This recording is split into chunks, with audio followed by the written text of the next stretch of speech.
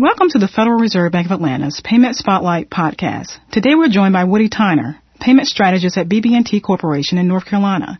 Woody also serves on the advisory group for the Atlanta Fed's Retail Payments Risk Forum. He will be speaking about payments, innovation, and risk. Woody, thank you for joining us. Jennifer, thank you very much for this opportunity. I really do appreciate it.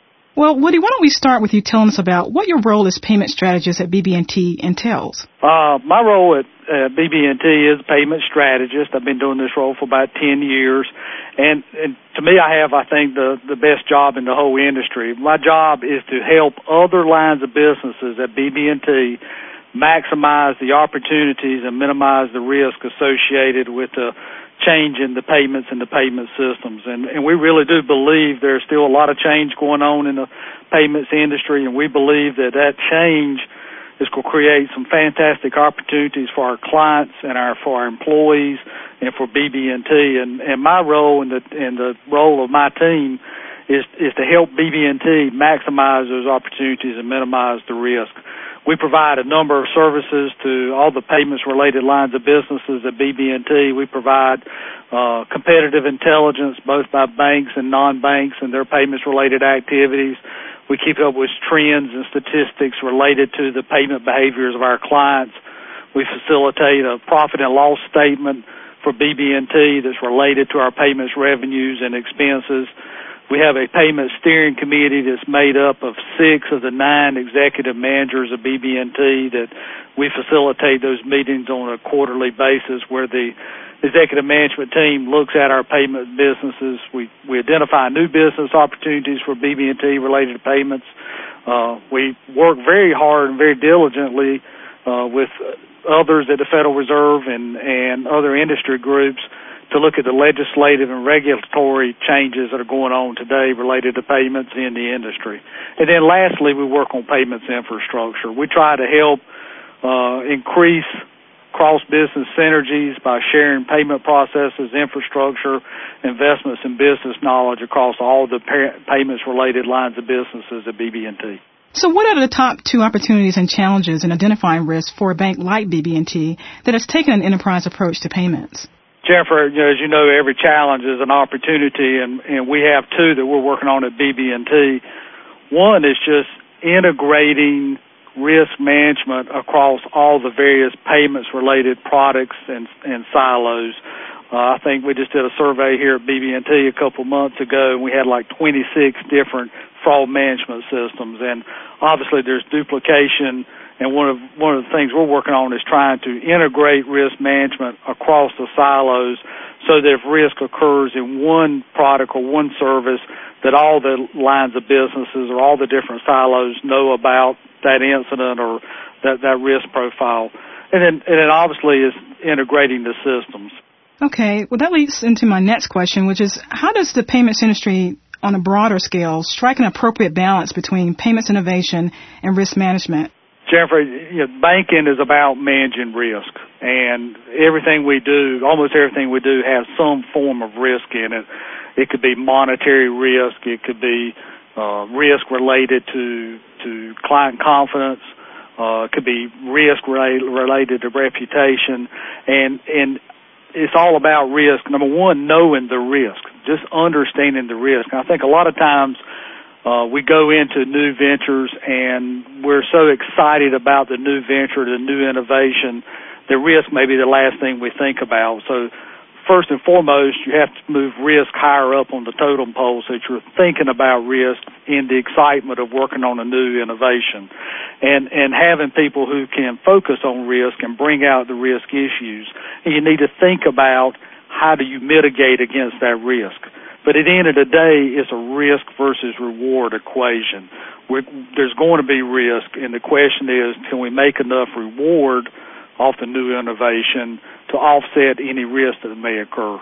But the number one thing is to move risk up as a consideration higher on the totem pole, because as human beings, as we see new things and get excited about new things, anything that kind of takes away from that, we have a tendency to want to put into the background.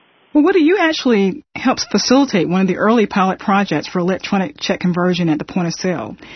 I wonder, what future innovations do you foresee with check electronification? I'm not sure if there's any immediate new innovation related to check electronification, i.e. taking a check and putting it in some kind of electronic form. But I think there's some opportunities that we really do need to focus on. Obviously, the industry has not been able to figure out how to make business-to-business payments more electronic. There's still a lot of checks flowing between businesses, and how do we get the remittance information along with the check to update the corporate clients' accounting systems. Also think with some of the new things that are going on related to remote deposit capture. I mean, a lot of merchants today have the scanners where they can scan the checks and convert them either to ACH, or they can scan the check and take the image and send it into the bank. I think as that type of technology moves on through the industry, moves across the various merchant categories, that new opportunities are going to flow out of that. New opportunities for the bank to reduce their expense, new opportunities for later deadlines of processing checks. And I think as our recognition of the images gets better, and you can look at who the payee is and start doing better categorization of who those checks are written to, and just interrogating the image even more than we can today, I think the new opportunities are going to come from that point of view. Well, my next question also sort of speaks to your vast experience in payments. You've been in the payments industry for 25 years and held several leadership positions where you literally were on the cutting edge of evolving payments technology. What are some changes that you would have expected by now that have not happened in payments? Jennifer, one thing being in the industry for 25 years has taught me is that change doesn't occur as fast as I would like for it to. I think part of it's because in the United States there's so many banks. There's still like 8,000 banks. There's so many different parties that are in the chain of a payment, whether it's the consumer, the merchant, the bank, the processor, the regulator. So it just takes a long time for change to occur. And when I was younger, I used to get really frustrated because I thought everybody ought to be excited like me and change ought to occur real quick. But as I've grown up in this industry, I've just learned there's so many parties and so many pieces and parts to the payment stream that everybody has to agree to make changes, that it just takes a while. The one thing I am disappointed about is I feel like the banking industry has done a poor job of coming up with a payments roadmap for the United States or for the banking industry. I mean, the challenge is all those banks compete against each other, but at the same time, we have to cooperate to make things happen in payments. I mean, when I explain to people what payments is about, I explain to them that if you remember way back when, you could only go to your ATM to get cash, your bank's ATMs. A bunch of bankers, a group of bankers got together in a room and said, let's make our ATMs work together, and they agreed upon message formats and settlement and things like that.